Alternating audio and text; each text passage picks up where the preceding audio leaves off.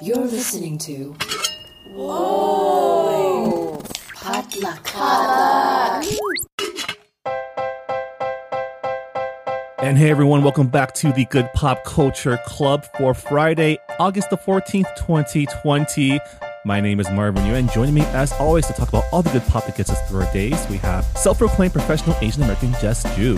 Hi Marvin. How's it going, Jess? I'm tired. On multiple levels. And also, as always, culture editor Han Win. How's it going, Han? Hi, I am in the Just Jew Tired Asian Club. I mean, we are halfway through August. Summer is in full swing.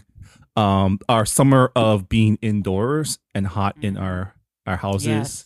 I was actually out driving today and I saw a giant plume of smoke up in the San Gabriel Mountains. So it's about that time. Ooh, fire Yeah, season. Yeah, because, we need more. More things to help us. Yeah. More reasons for us to watch some good pop, Shh, don't jinx it, guys. Don't jinx it. Now you're just playing. Now you're just asking for it from the universe. Oh my God. I mean, what more can the universe take from us this year? Marvin.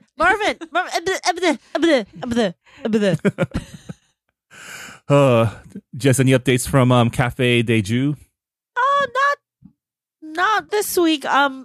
So the irony is that after I spent days nurturing the sourdough starter and then killing it by accident and then nurturing another one, the bread company that I love is actually coming back. They had a temporary shutdown because of COVID.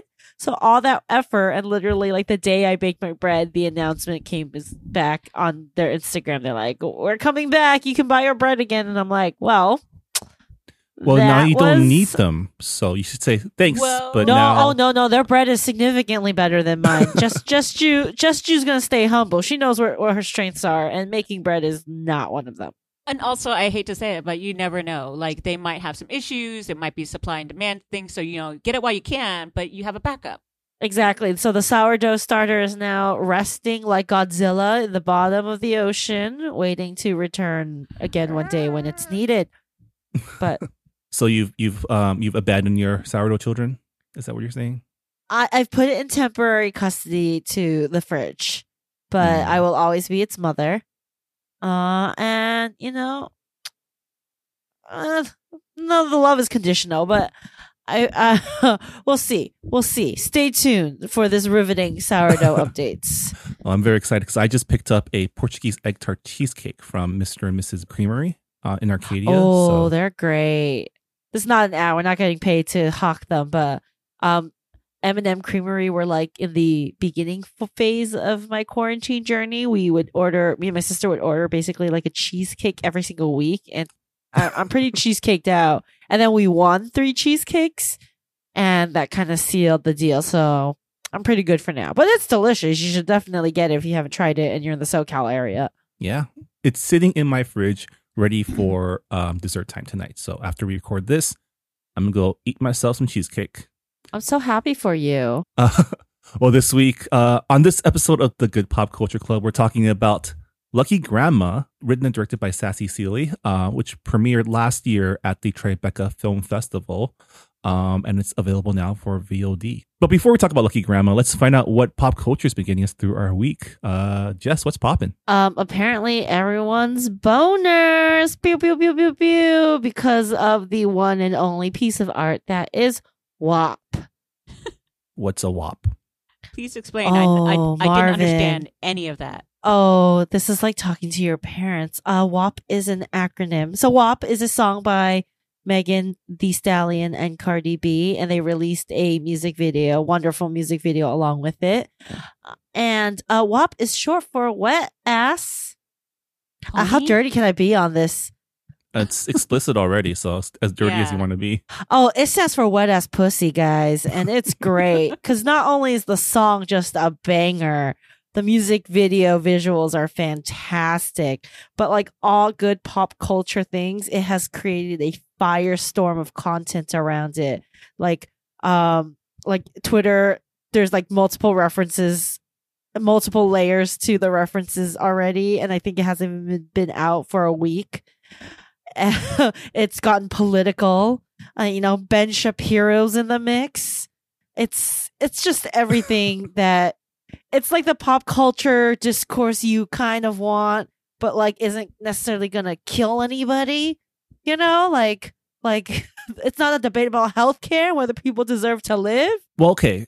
So admittedly, popular music is one aspect of pop culture in which I don't have a lot of Engagement in. Yeah, because these days, because there's Spotify, and because I mostly listen to podcasts, and my former life as an Asian American community arts organizer, most of my rotation are kind of independent Asian American artists. So I don't really listen to top 40 anymore. Yeah, I mean, Megan Thee Stallion, I was actually first introduced to her maybe 6 months before her first song popped off. Her first big song was Cash It. And I remember my boyfriend's younger sister, who's like 19 or 20 at the time, was like blasting it in the car. And I just remember specifically saying, "Oh, this is so loud. I don't like it," which was extremely, I've never felt older in my life.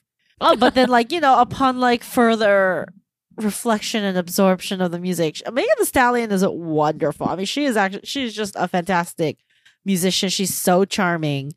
And I'm glad she's kind of getting the shine, between her Savage remix with Beyonce and this song with Cardi B and her track with Nicki. They did the Hot Girl Summer together. Megan Thee Stallion is 2 for 2 anthems of the summer. It's just really sad because there is nowhere to shake your ass this summer. So I'm just in my room, grinding up on my dog, and he is so displeased. I mean, everyone is dancing on TikTok, aren't they? Oh, I refuse to cement my dance moves in a semi-permanent forum. Mama raised me smarter than that. So, but you guys should watch the music video. I literally it's so hot. I literally blacked out for 3 minutes. I woke up and I was like, oh, I'm definitely not 100% straight. I don't think anyone is, to be fair, but definitely me not 100% straight. You're more in touch with that side than maybe other people are. But yeah, I look forward to checking it out along with Taylor Swift's album, which I still haven't checked out. Yeah, I haven't listened to that it's either. great. And I love the balance. I love the chromatic balance of Taylor Swift folklore essentially being kicked out by wet ass pussy. It's the duality of man. So between the two, who's in the lead right now for Song of the Summer? Summer Jam 2020. Oh, 100% WAP. WAP. It's Song of the Summer. Folklore, or so one of the tracks Folklore will be the song of the autumn once things get cold. But WAP is the summer jam we need, but don't deserve. Well, I've been waiting for the summer song, so I'm glad it came in the dog days. Oh yes, and speaking of dogs, and my mind jumped to cats. Carol Baskin is involved in this pop culture discourse because she's criticizing the use of big cats in the music video. Oh, I saw her name come up recently. It's everything perfect and great and ridiculous about pop culture discourse with some very real, always racist, sexist undertones of some of the criticisms. Yay. And that's really interesting. But at the end of the day, it's a bop. Makes you wants to shake your ass. Excited. And it's just celebrating, the wet ass pussy. Once I get done tomorrow, because I have a really long day tomorrow at work, which is when people are listening to this, I will put that on. Please do. Music video. So the music video on YouTube is the censored version. And then you have to listen to the uncensored version on Spotify. Oh, okay. Maybe you could do some finagling and sync them together. But basically, the YouTube version is censored. I can mute the YouTube version and then just watch it. That's too much work. Well, yeah. I'll just do it separately. Yeah. Well, Han, what's popping with you? Much less sexy, but let's see. I watched AP Bio, and I've been catching up with that. So AP Bio, for those who don't know, because it was canceled, so a lot of you haven't watched it probably, is an NBC show comedy that had Glenn Howerton and Patton Oswalt and Paula Pell and a bunch of people, Mary Sohn, and it's basically Patton Oswalt is a guy named Jack, and he's like was at Harvard and he couldn't get back in or do something. He was a professor, and so the only thing he could do when his mom died was he moved back to her house. He didn't change anything, so it's like surrounded by doilies and pink stuff, and he wears her like really bad cardigans, but they're awesome. And then he is forced to take a job as an AP Bio teacher.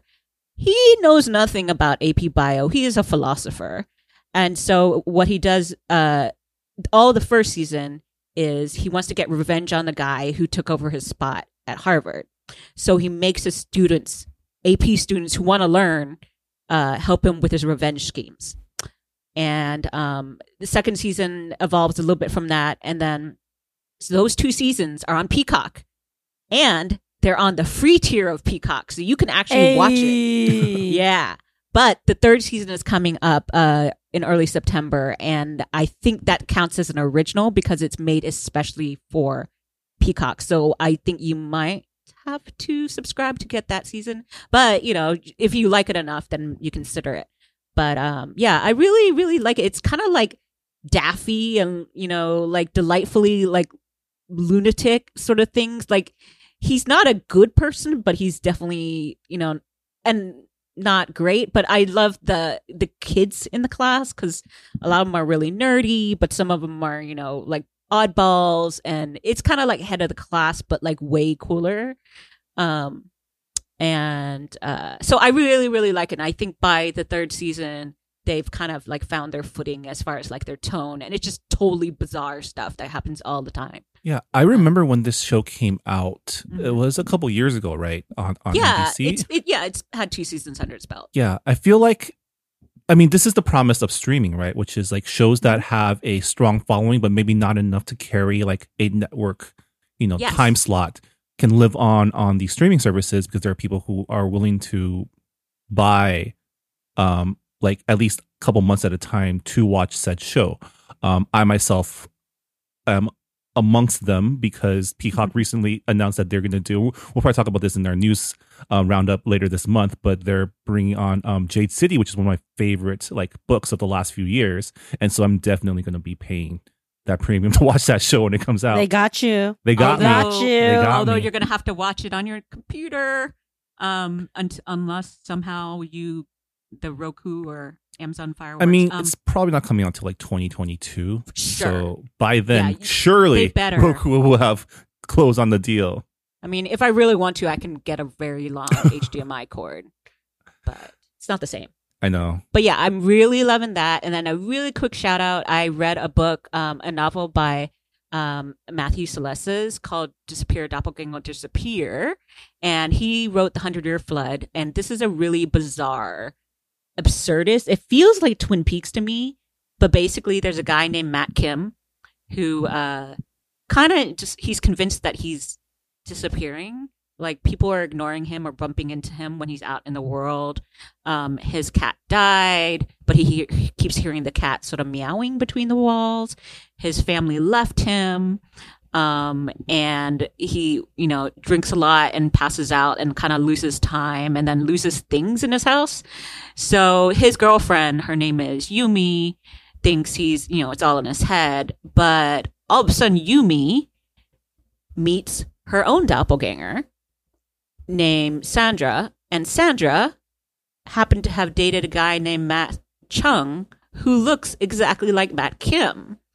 So, and from there, like already that premise tells you just about like how weird it is. But yeah, it goes on, but it's also, it's funny and weird. But it's also like kind of serious. It's talking about, you know, Asian American identity and not being seen. And there are people with, you know, red hats running around, and there's a presidential candidate who's, you know, backed by the KKK and all this other stuff. Cool, so cool, yeah, cool. So compared to like a Murakami, how weird is it? I mean, it's definitely in that world, but it's totally weird. But I really enjoyed it. It was just weird, but I also like Twin Peaks, and so that's why I keep comparing it to that, because it doesn't make a lot of sense, and there's a darkness to the weirdness.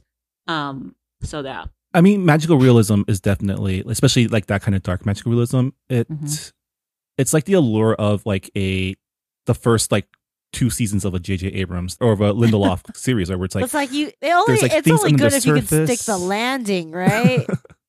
Well, you guys have never watched not Lost, The Leftovers, right? Nope. Okay, so yeah, the deal is after Lost, Damon Lindelof actually learned his lesson about sticking the landing, and so he was the one who helped, what's his face from The Good Place. He was Mike Schur. Mike Schur asked him for advice, like, hey, from the very beginning, like, you created a weird puzzle show. What can you help me to tell me how to do this? And so they just said, first of all, like, know your ending, know where it's going, all this other stuff. And so that's why if you watch The Good Place, there are many references actually to Damon Lindelof, and his shows and stuff like that. So he's gotten better, let me just say. Now, whether or not you like the ending is a different story. I did like The Leftovers as far as it was a very good show. I'm not obsessed with it like everyone else is. And this is not to mean to be a Damon Lindelof defense in general. Like, I didn't love, Watchmen, but he definitely had the ending he wanted on it. So based on those metrics for this book, do you think, did it offer a satisfying ending, or were you left feeling like that's it?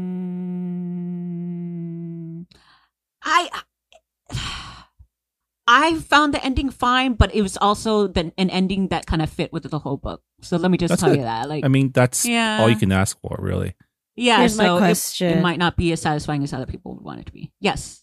Have you ever met your own doppelganger? I never want to. However, I hear she's running around. It's either that or everyone's racist and they think I look like someone else. It's a 50-50 actually on that one. So very early on when I moved to LA and I was doing work as an extra, people kept talking to me as if they knew me, and they were like, "Well, yeah, we work together on." They would name a show, and I'm like, "Nope." Never. And so I was like, oh great, like I don't know, but it's happened a few times, but yeah, again, I always assume that they just think I'm some other Asian person. Well, I feel like, Jess, you have a different experience because you have a named doppelganger. I have several named doppelgangers. I also have a sister who apparently I don't think we personally look alike, but people say we vibe alike, and we kind of like switched places. So she like went off to school when I came back to LA to start working, and I was gone when she was working. So like, I just like to tell people we're actually one person, and that's why you never see us in the same room together. Yeah. And apparently from my sister, I apparently also have a stripper doppelganger in Las Vegas who I would love to meet and feel very inferior to. That you look like her, or apparently, yeah, we look alike, and we both have big glasses and big boobs, and she probably has much better upper body strength than me. You should totally do a Prince and the Pauper like switcheroo.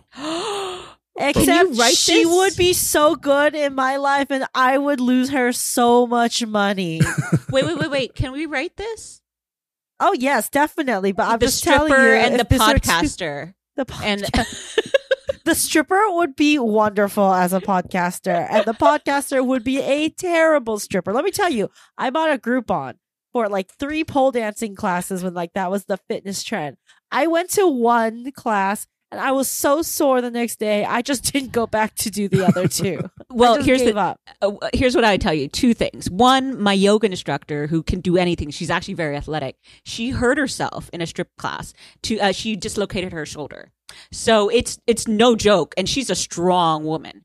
I, with no training whatsoever and not in a class setting, hurt myself very much on a stripper pole at one of my local karaoke joints, and I'm not going to tell you exactly how I hurt myself, but it's not, for mixed company.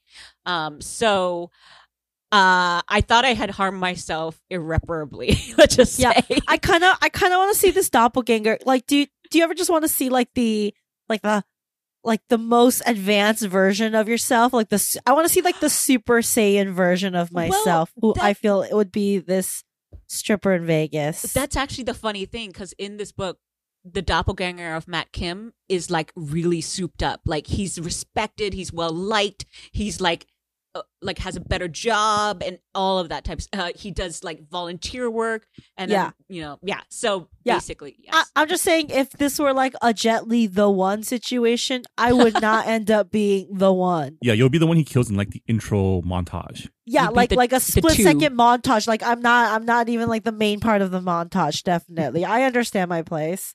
But Marvin, yes, what's popping with you, Marvin? Well, as the summer of being indoors rolls on, I have also continued my summer of anime, taking advantage of my trial premium subscription of Crunchyroll. So I've been watching a shit ton more of anime. But what in particular? Can you like name one? Well, okay, so my my anime adventures have taken me far and wide over the past week. But I have two series that I want to highlight. The first is a recent series, I think just came out this past season, called Ascendance of the Bookworm. It's another one of those, like, someone from modern times gets killed by, like, X thing and gets transported into a new body in a new world. In this series, it's a woman who fulfills her dream of becoming a librarian to surround herself by books, and then she gets crushed by a bookshelf during an earthquake. Sorry. This is like Twilight Zone. Oh, right. My God. So, I'm so sad. And so she wakes up in a fantasy European world as the second daughter of a family of commoners. Her mother is a seamstress. Her father is a soldier. And she becomes distressed because she finds out there are no books available to her in this world because the printing press has not been invented yet. Books very much are the property and domain of nobles and people with money. And so she decides that if she can't get her hands on any books, then she'll make her own. So the story follows her as she attempts to create paper or things to write on, starting with clay tablets, then attempting like wooden scrolls, and eventually making actual like plant-based paper, which is an innovation in this world because they've been using, parchment made of animal skin. And in the process also starts making like DIY projects like hairpins for her sister's coming of age ceremony, handbags to help her carry things around in. And these items also start coming to the attention of the general public because they've never been seen before in this world. And she attracts the attention of merchants who want to buy the rights to create these items from her. And the story quickly becomes one about entrepreneurship and the power of bootstrapping to improve your station in life. She starts becoming immersed in the world of the merchants of the land. And there are whole episodes on, things like manufacturing agreements, licensing agreements. And as someone who studied business before, it really, it was a lot of fun to watch. And that's not to say that the series doesn't have any action. This is a fantasy world that also contains magical creatures and magical powers, and Mine herself is someone with an abundance of magical powers despite being a commoner, which is actually a big plot point in the story, and also attracts her the attention of a lot of people who want to use her for that power. Oh, yeah. And so, I don't know. It was just a really fun story about someone with a single-minded ambition and her drive to pursue those, but in the context of understanding that she needs to start a business, raise capital to fund these innovations that will eventually lead to her being able to create books. And it has a lot of heart. The characters are great. The animation is also really good. I would recommend it to anyone who's looking for a fun anime to watch that's a little different than what they're used to. The series, again, is called Ascendance of the Bookworm. The first 24 episodes are available on Crunchyroll now. And a third season has been commissioned. So hopefully we'll be seeing that next year, COVID willing. But that leads me to the second series that I've been digging my teeth into, which I found when looking at reviews and recommendations for things similar to the shows I've been watching. This series is called Accomplishments of the Duke's Daughter. And it's actually a manga series that I've been reading because it hasn't been adapted into an anime yet. But it follows the same setup, only this time it's a Japanese accountant who dies in an accident and gets reborn in a new world. There seems to be a certain theme in the things you're watching. Yeah, classic. I mean, it's gotten to the point where it's become a trope, and definitely, it's always been a trope in anime, you know, going to a different world and messing around there. But I feel like recently, like, I want to say the majority of the new series that I've been seeing have all used this or a variation of this trope. But this time it takes place in, like the series that I mentioned last week on What's Poppin', a world that's based on a in-fiction otome dating sim. Once again, it's a fictional feudal European nation, but this time it's more mundane. There's no magic, and the main character is reincarnated into the body of the quote unquote villainess of the dating sim, right in the middle of the confrontation scene. And using her quick thinking, she gets out of, you know, the worst outcomes. And her father, the Duke, decides to send her back to their domain as the acting fief lord of their dukedom. Similar to how Ascendance of the Bookworm is all about entrepreneurship and bootstrapping and the mechanisms of business, Accomplishments of the Duke's Daughter is all about kind of building a self-sufficient state. So the main character uses her knowledge of modern accounting practices and civic infrastructure to start improving her domain by instituting things like banking system, public works, industry, public education. And this is all in the backdrop of a succession crisis in the kingdom. And again, as someone who has studied business and has an interest in politics, and am also slowly getting into, you know, period dramas, this has become another series that has its hooks in me. The manga is ongoing, but I've already found myself like looking up how to read the light novel that it's based on. But yeah, if any of that sounds interesting to you, the first 5 volumes of the manga is now available on Comixology, which is another service that I've recently rebooted up for the first time in a while to read the series. Okay. I have a Comixology, so maybe I'll check it out. It is interesting that both of these series is kind of all about building capitalism, but in an optimistic type of way. Like, reading it kind of gives me hope that maybe this system can work somehow if you iron out the, you know, problem with greed. But at the same time, the Accomplishments of the Duke's Daughter, it does touch on a little too much on like the noblesse oblige of it all. But I think it does a really good job of balancing that with the ideals of spreading capital and resources to improve the lives of the common citizens. I'm wondering like what I would do for capitalism during that time. Like something for hygiene, I think. Well, the interesting thing about both of these series is the protagonists in both invents shampoo and conditioner. Yes, I was about to say yes. hygiene makes so much Hygiene. more sense. Soap. And they both use it to make boatloads of money. I mean, I think I would somehow develop the tampon or feminine napkin, and so they would worship me like a god. But yeah, I'm glad that there are shows and comics that are talking about this stuff because I enjoy consuming them. It's the good pop that gets me through the day. That's what's popping for us this week. When we come back, we're talking all about the Taishin film Lucky Grandma. So stick around. We'll be right back.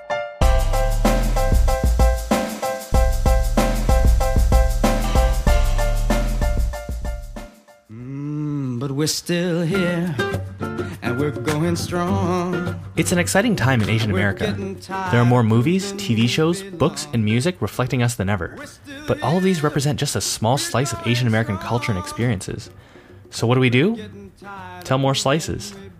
Asian Americana is a show that explores these slices of distinctly Asian American culture and history. We've talked about how Chinese Americans built California's Sacramento Delta, the art scene turns gallery institution Giant Robot, a play that explores the lost Cambodian pop music of the 60s and 70s, and, of course, boba, just to name a few stories. You can find Asian Americana at asianamericana.com or on your podcast app. And we're getting tired of proving we belong. And welcome back to the Good Pop Culture Club. This week we're talking about Lucky Grandma, a film written by Angela Chang and Sassy Seeley and directed by Sassy Seeley. The film premiered at Tribeca last year, and has just been released on VOD last month, starring Tsai Chin as a cranky grandmother, the titular Lucky Grandma, who finds herself embroiled in the Chinatown underground when she accidentally unquote steals a bag of money that belongs to a gang. I mean, would you say it's gang money? Yeah, Yeah. it's like one of the Tongs or one of the triads. Yeah, of- she stole it from an accountant who died, who worked for one of those. Yeah. So, what did you all think of Lucky Grandma? Okay, so I'm just first saying that the very beginning, when the whole thing about her being lucky is because she got this fortune told that on October 28th, right? That's going to be her lucky day. And so she boards a bus and goes to Vegas and like gambles and like makes a big killing. So anyway, this kind of reminded me of my grandma, who when I was living in Houston, at one point she went missing. And so all of like my aunts and uncles and my mom were freaked out and trying to figure out where she was. And it wasn't until like later in the day that they found out that she took a bus with some friends and they went to Lake Charles, which is in Louisiana, to gamble.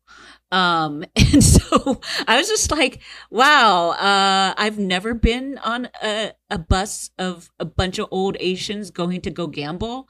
So I really enjoyed that aspect of it. Because I always thought it was kind of neat, that sort of independence that they had, because my grandma couldn't drive.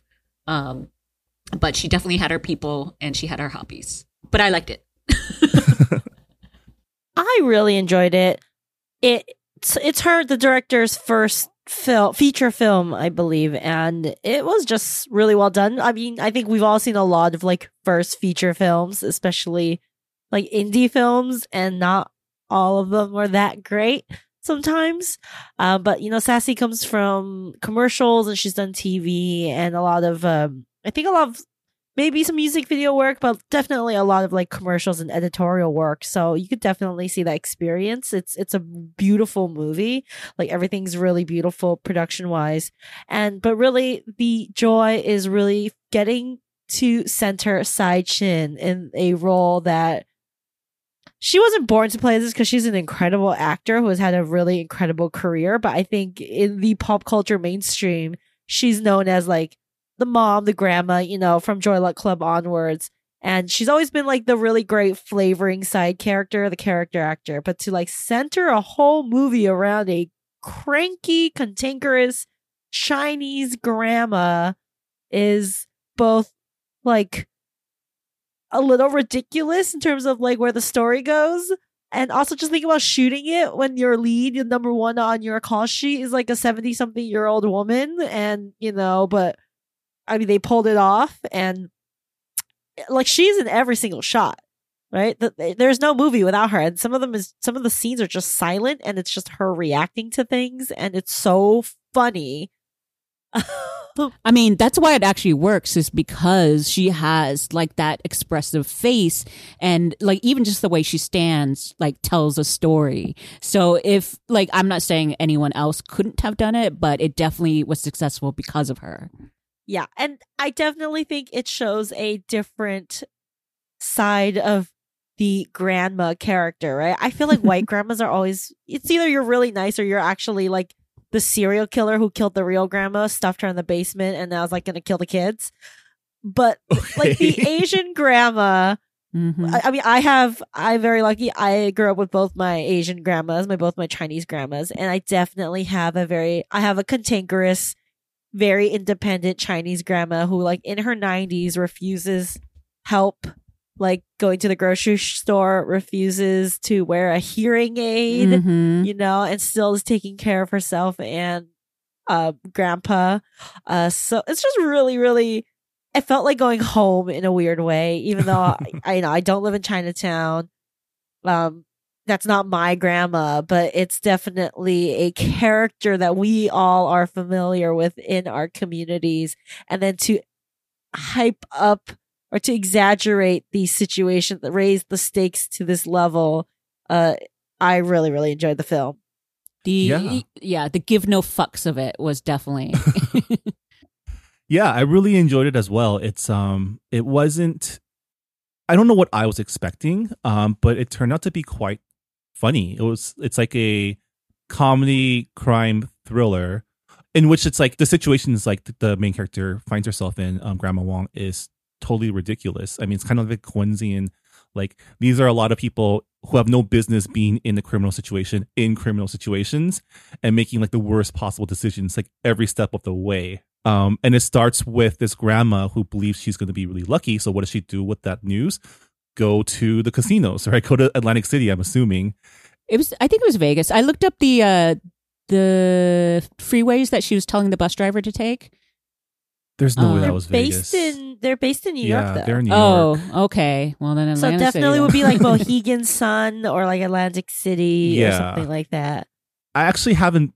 It's been a while since I've taken the Chinatown bus, but I do remember because that's the cheapest way to get to. I've never taken a Chinatown bus either. I know. Oh, no. I feel like once on the East Coast, and I think like a year or two after they got shut down by like the Department of Transportation or like the Labor Department because they had so many violations. I mean, they're cutting costs everywhere because you gotta make that money, man. Our people. I mean, have you taken like Bolt Bus or Megabus? I have It's the same definitely taken Bolt concepts. Bus. Yes. I've taken it a few times to Vegas just because it was. It's not even longer. It's longer than driving, obviously, but like But then sometimes you don't have to just drive. don't want to drive. Yeah, you don't want to drive. Definitely always an interesting cast of characters on the bus. And it's good people watching. It's not that I enjoy it. I think those coach buses are actually really comfortable. I can like fall asleep on them fairly easily. But Yeah. I think we all are like I don't know if like not Asian or non-Chinese people know like that this whole like your grandparents are taking a senior bus to the casino like on the weekends or daily because they're retired like is a very regular thing. Yeah. I mean, my parents' first trip to Vegas was one of these. Like, it was a bus full of Chinese people going up to Vegas to like, gamble. I'm sure the bus company is getting some kickback on all the casinos they stop at. But when you're fresh in this country and you want to, take a weekend off, it's what you do, right? And also, I'm sure everyone may be aware, like, gambling addiction is a huge issue in our community. Like, Yeah, I was just gonna hell ask yeah. why are we such big gamblers? Not we. I personally don't gamble. If I'm gonna waste my money, I'm gonna buy myself like a bag or something. But I think this movie is a prime example of it because we believe in the concept of luck and the concept of predicting luck, right? Yeah. Like, we Yeah. do things like wear red, bet on 8, It's go to extreme- fortune tellers, look at zodiac signs. It's something that I think is interesting because it's like I don't believe in a lot of like luck and superstitions and that type of stuff. So like I think about like how people like how athletes have to like wear the right socks or the whatever for luck. But then I think about my family and I'm just like, oh my god, like how much they pay fortune tellers, how much they like ask like real like big questions. Like my dad, who was like such an intellectual. I remember kept saying like, "Oh, don't worry. I asked my fortune teller, and he said you're going to be married within the year." And I'm just like, I kept my mouth shut because also I was like, he was like, in the last years of his life, and so I just looked at my mom later, and I was just like, even if I met someone today, I would not marry them in the year. Yeah. So yeah, I just like but it's true. Everyone. Well, and I mean, going back to like the whole class divide thing, right? Like, I feel like luck is like the domain of the poor. Yeah, Because I mean, we're it's the what ones you who have to believe that like, oh, we need something miraculous to happen for us to get out of this shit that we're in. We can't rely on accumulated family wealth to like get us through our days, right? I And- mean, oh yeah. how many of us have gotten scratchers as a gift? If we don't believe in luck, what is that? Yeah. I mean, I think, and I feel like most of our families come from like, well, at least I don't want to speak for the two of you, but come from working class backgrounds where like, our family going back generations weren't, landowners. No, or- you know what I just learned from talking, I've been quarantining with my parents. I just learned that 3 out of 4 great grandmas. So you have You have 8 great grandparents, right? 4 men, 4 women. 3 of my 4 great grandmas had bound feet. Yeah. We were rich. You don't have to actually go far back to find them. I think I mentioned that like my grandmother had an arranged marriage. So right before that, I think my whatever it is, my grandfather, they did have land and they had servants and all this other stuff. And then my father was he was the eldest of, they called them mandarins, I think. And so he was, whatever it was, super privileged. Those were the court officials, right? Yeah. So super privileged. And basically that's why he didn't know how to do anything practical in America. So, I mean, that's also why we pay such a big premium on education, because back in the day, education was one of the ways you got lifted out of your circumstance. Yes, because exactly. if you took your test and you became a court official, then you get to live in like, you know, in a state or something. Or but then at the same time, who gets the tutors, right? Who gets the fancy tutors that, you know, give you the answers or teach you how to take these tests? Yeah. I mean, it's still relevant today, right? Like that, you're just describing the SATs to me. So it's just not as feudal, sort of, I guess. There's I'm no just nobility. Saying, apparently, grandma, like when she got married, she came with a servant girl, which like I think is a euphemism for like a slave. Yeah, it was her lady in waiting sort of ish person. Pretty much. And like, so basically she came with like my great grandma and like served her until like the money was got, like the power of the money dissolved because communism.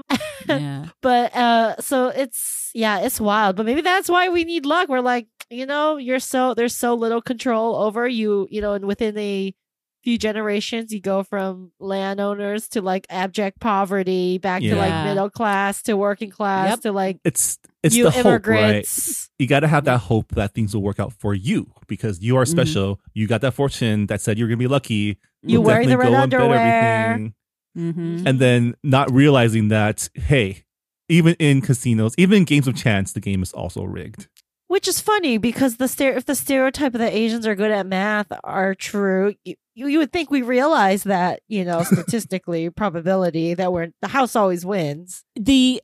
I'm thinking the ones who are really good at math either game the system or don't gamble. I'm hoping that's what it is. Like, I don't gamble. It was very stressful for me to watch those scenes. Oh, I'm just a bad gambler because I'm too I think I am special and I'm too confident in my abilities of luck. So I have my strategy when I go to Vegas. I don't really gamble, but I do like set aside maybe like $20. And I find the most racist slot machine I can find. And I believe that the universe karmatically owes me some money back for it. It like works 50-50. One time I won like $60 from like a machine called like Peony Goddess. And it had like the like Oriental lady on it. And the headwear. Oh, definitely with a headband. You know, anything with like pandas or dragons, you can give it a go. But anything with the word Oriental, definitely. So that's my theory. Absolutely no scientific data to back it up. The Jestu theory of racial reckoning. Yeah, that's how reparations are going to happen for Asian people. You go to Vegas, you find the most racist slot machine, and you play it. You need to just go on your lucky day. Find out when that is. No, that's the trap.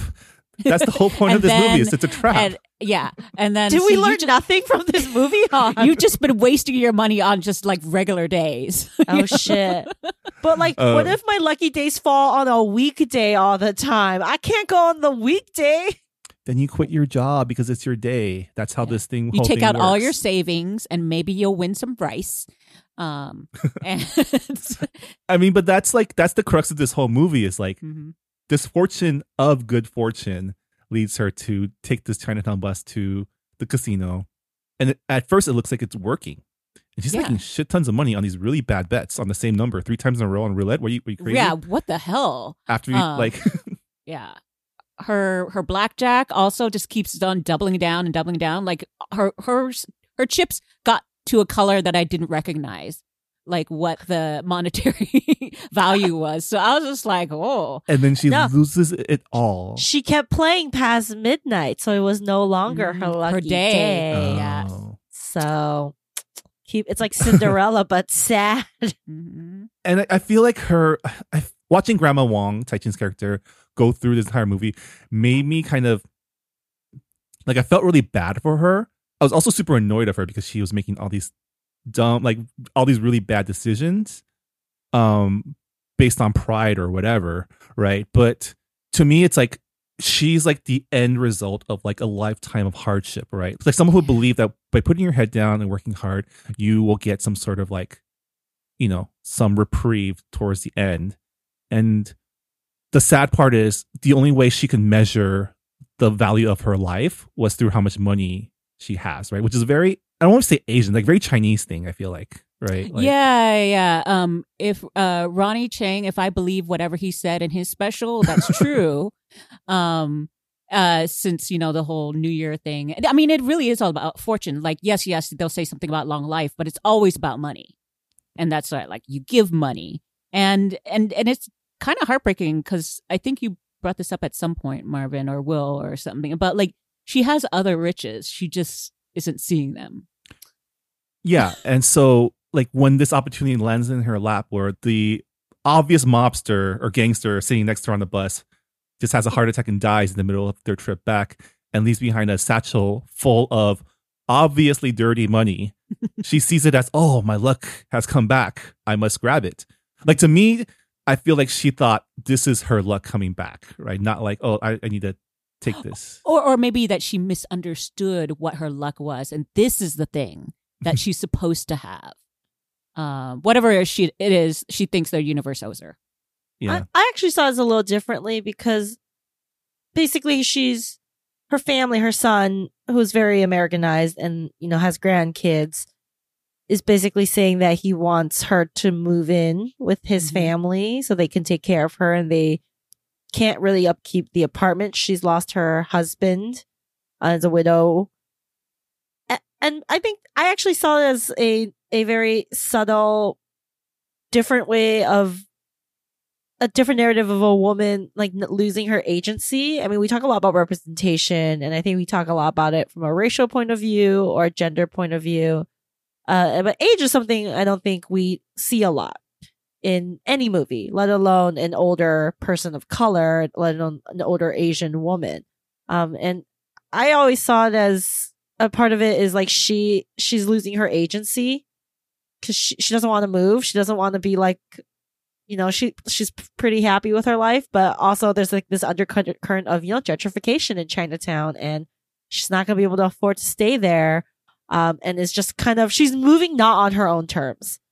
And I think, and I always read it as this is not what she wanted her life to be. So she might have a, happy, a loving son who's willing to take her in and offer stability. But like, I don't think she wanted that. I think she wanted more for herself. And it's come to this. And now it's like the move is the final, like, it's like you're moving back, and it's like the final step, right? Once you step into his house and you move in with him, you're never going back out. Well, I definitely could say like that's an issue my mom has. Even when she was living in the house that my brother got her, so she didn't have to share with anyone. First it was with my dad, but then when he died, like she just had the house to herself.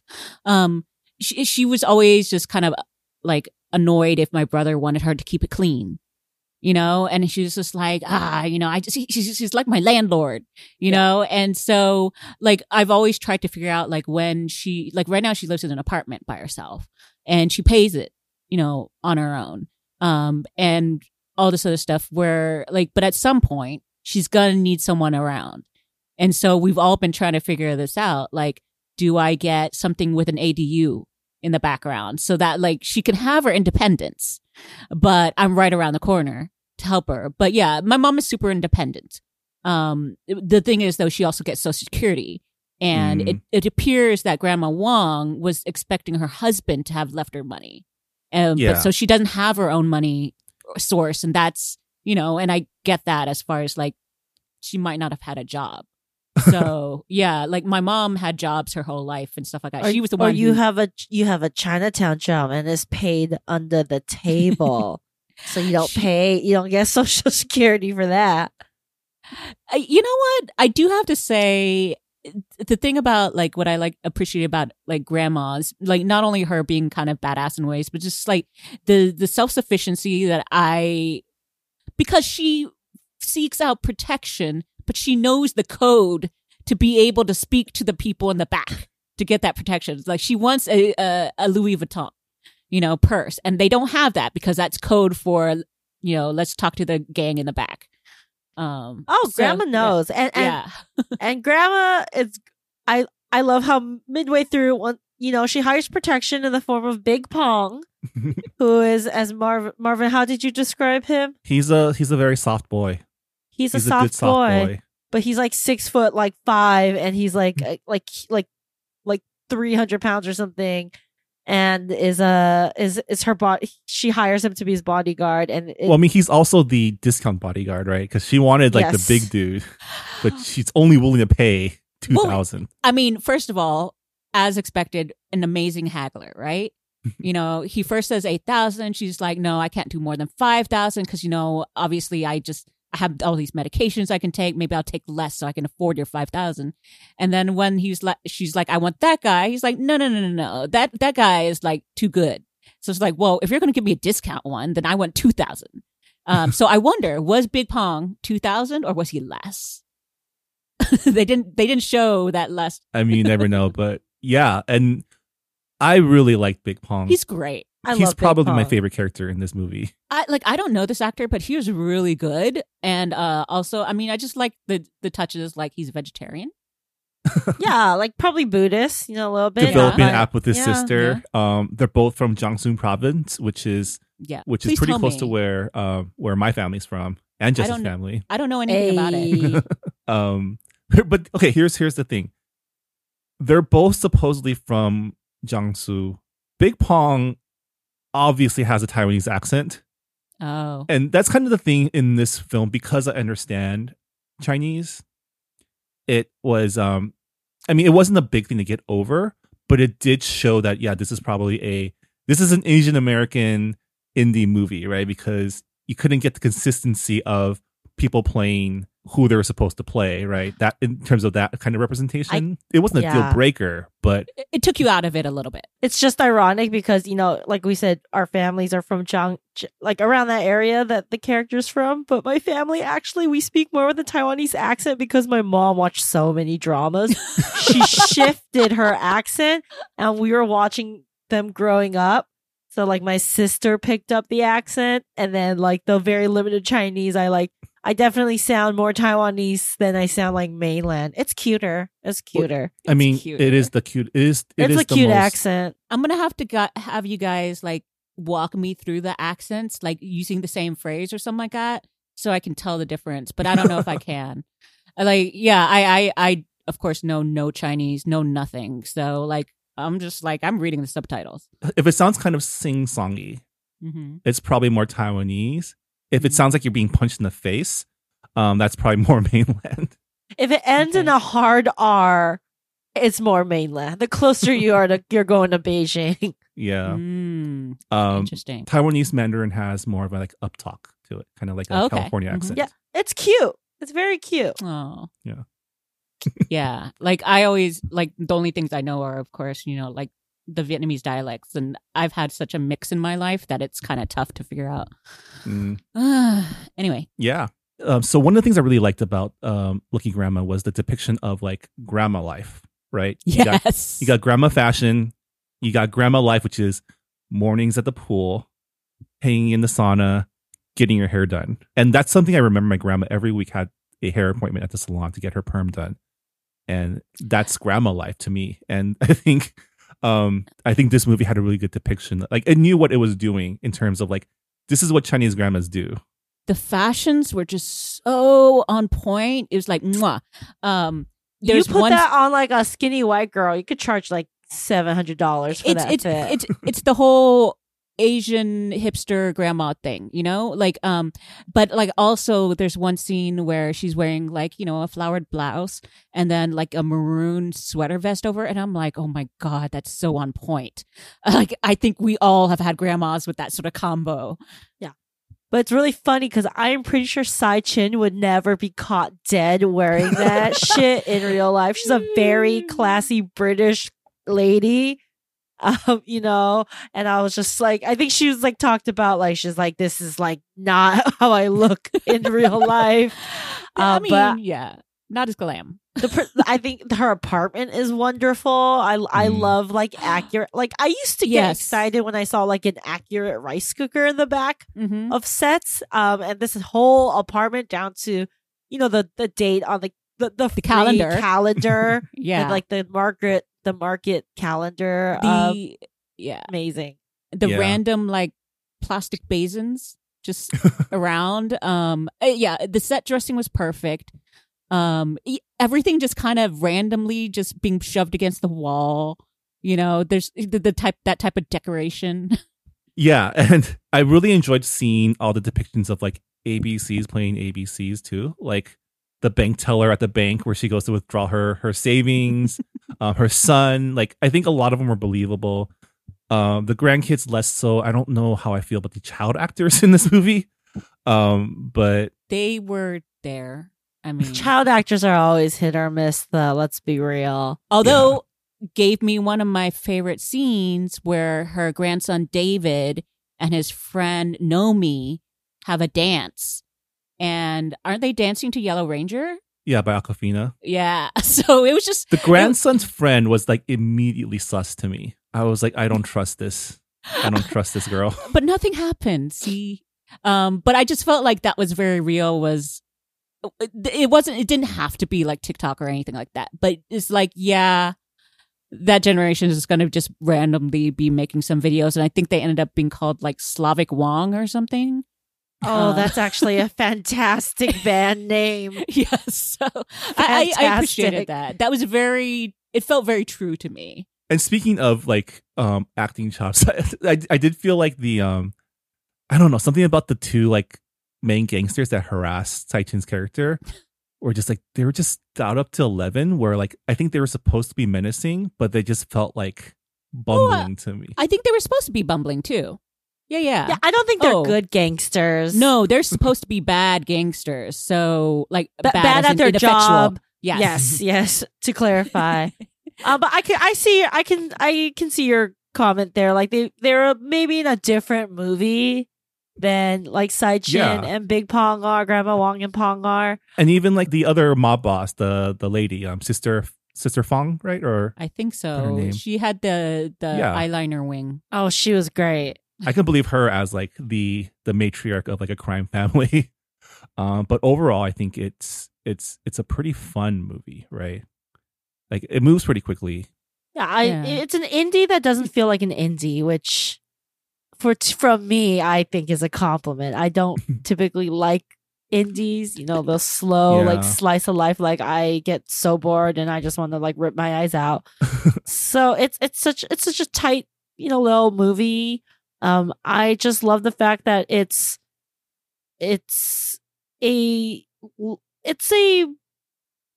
movie about Chinatown, the pros and the cons all together, but done by someone who I think really understands it and what Chinatown means to a Chinese community, an aging Chinese community. And it's not like this there's some crime in it. It's a crime thriller, but it's not like this nefarious, seedy, like racist Oriental like neighborhood like we've typically have seen. I mean, there's literally an entire movie called Chinatown. And the most famous line is like, forget it, it's Chinatown, like encompassing how like it's all just corrupt and terrible and evil. Like that's the mainstream narrative, right, of Chinatown. And every single procedural drama that's on air for more than 3 seasons will have the Chinatown episode that will involve prostitution and gangs and like delivery boys or men and it's all told through a very like white Western condescending lens. So I think this is not it. This is like the opposite of that, right? Like I think she's taken a lot of care to like paint a more holistic picture. And I know that when the movie came out, like Chinatowns around the country have been really struggling with COVID-19, and both from a business economic standpoint and like a racist standpoint. So I think they made an effort to like raise some money to help support some of these Chinatowns around the country. Yeah, which is definitely. very cool. And I mean, at the end of the day, the reasons why these two gangs are mad at Grandma Wong is pretty simple. She stole her money. Like, She stole their money. If there's any lesson to be learned from this movie, it's Don't take mysterious bags of money from dead neighbors. I mean, here's the thing. I think like this fits. Like, I know you were saying like a lot of indie films are really slow and whatever, but it's like, honestly, they range. And that's what I love about this film is it's a good example of a different kind of indie film. And there are a lot of them out there. You just have to give them a chance. But it's also like, maybe you can wait until people watch them so you don't have to give the chance to every single indie film. But I mean, I just felt it was so charming and funny and like unexpected. I like that because for a long time Asian American indie films have been about one thing mostly, and it's like, that's true. Look how different we are from our parents or from our grandparents. Look how stereotypical, or look how this is the like, struggle. Asian Oh parents my do god, this. we immigrated and it's so hard. Yeah. And this film is a genre film, which I think I would love to see more like Asian American directors, filmmakers do genre stuff, because there's so much interesting things you can do with it, but also centers around like a grandma, right? And not your typical like maternal like matron of family, but like this lady who like loves her family, sure, but also wants nothing to do with them most days. Love it. Oh man, you just encapsulated an Asian grandma to a T. It was really great to see like Tsai Chin kind of lead this film, and she definitely leads it. Like she like, oh, definitely. Like she was acting circles around everyone in that movie. The part like I think it's just really truly knowing it's not even the audience, but knowing your subject so well. The dialogue, her dialogue, just made me so happy. And especially at the end when like she checks out the bedroom that her son has set up, and it's like, hey, see, isn't this nice? Don't you want to move in? And there's like a Buddha set up there, and she explains why you don't have it in the bedroom, and why is that? Believe me, even if that wasn't there, she would have found something to complain about in that room. So yeah, last question to all of you: do we want this? Is this something you want to see more of? Yes, I would love to see more from Sacy, just as a director, filmmaker. I always want to see more Tsai Chin in person or on film. It is really a shame that, all actors of a certain age kind of get relegated to the sidelines when in theory they are the best at acting because they have been doing it the longest. And especially like a certain class of actors who never even got a chance to lead when they were younger, actors of color from a few decades ago. We want that. We want more indie films, like, we want just more generally indie films that tell different stories, and I want more genre films starring, unexpected central characters. I'm still waiting for my Asian Western. Well, you're watching Warrior, aren't you? A movie. Oh, okay. Well, I like a little more gunslinging. Like I want like the white hat coming in and wait until episode 5.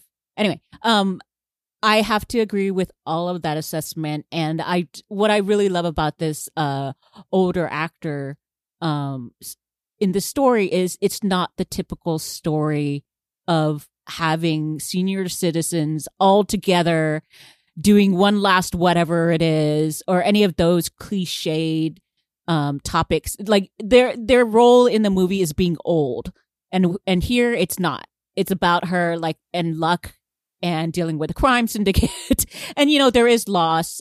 She is mourning her her husband, but at the same time, that's only one part of a bigger whole. So I really, really, really enjoyed her character, and based on the strength of this movie, I will watch whatever Ceci makes. And you know, like low key, she's like, I don't know if she's more grieving the husband or just like fucking pissed that he left her with nothing. My guess is kind of probably the second. Chinese women are pragmatic as fuck. You don't survive like 4 regime changes in your lifetime and all that shit if you soft. So she's the ultimate gangster in this movie. Yeah, I have to say, even with my critiques, I did enjoy this movie, and I do want to see more from Sassy, from Tsai Chin, definitely more from, I think his name's Corey Ha, the guy who plays Big Pong. He's just has such good energy. He really does, and he doesn't say a lot either. So he's a really good actor. Yeah. So the film again is Lucky Grandma. It's available now on VOD. So if you have some time, you should go grab it. I think it's like half the price of Mulan. So you can definitely affordable. Less, way. It was, I think, a 10th or like an 8th. Anyway, Burn by Marvin. Yeah. I did remember that this film actually did win the I think it was the AT&T Untold Stories Award. Yeah. So it was offered a grant of $1 million, which is still pretty low in terms of like independent filmmaking. But yeah, I mean, that's how it got its premiere at Tribeca. The same award this year was supposed to go to a film called Marvelous in the Black Hole, which is a film that stars Mia Chek and Rhea Perlman. And I actually got to see a screener of that. And it was pretty good too. So I can't wait for that to come out as well. But yeah, I guess on that note, that'll do it for this episode of the Good Pop Culture Club. Thank you once again to my co-hosts Han and Jess for discussing Lucky Grandma with me. Thanks for having us, Marvin. If people want to find more of your thoughts online, where can they go? You can find me at Jess Jude Tweets on Twitter. And you can follow me at Anonymous, and I'm not going to spell it this time. You can follow me at Marvin. Yeah, you can follow the show at Good Pop Club and listen and subscribe to the podcast by going to goodpop.club. We are a member of the Potluck Podcast Collective, which is a collective Asian American hosted podcast. Check out more from our fellow Potluck Pods by going to the website podcastpotluck.com. That'll do it for this week. Keep watching all the good pop, and we'll see you next time. Thanks for listening, everyone. Dun, dun, dun, dun, dun, dun, dun.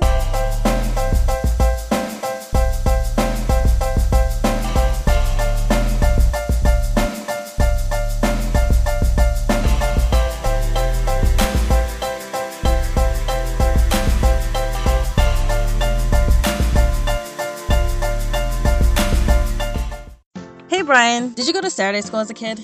I sure did. Did you? Totally. Well, at our podcast, Saturday School, we don't teach a language, but we pass along the culture that we do know. And that's Asian American pop culture.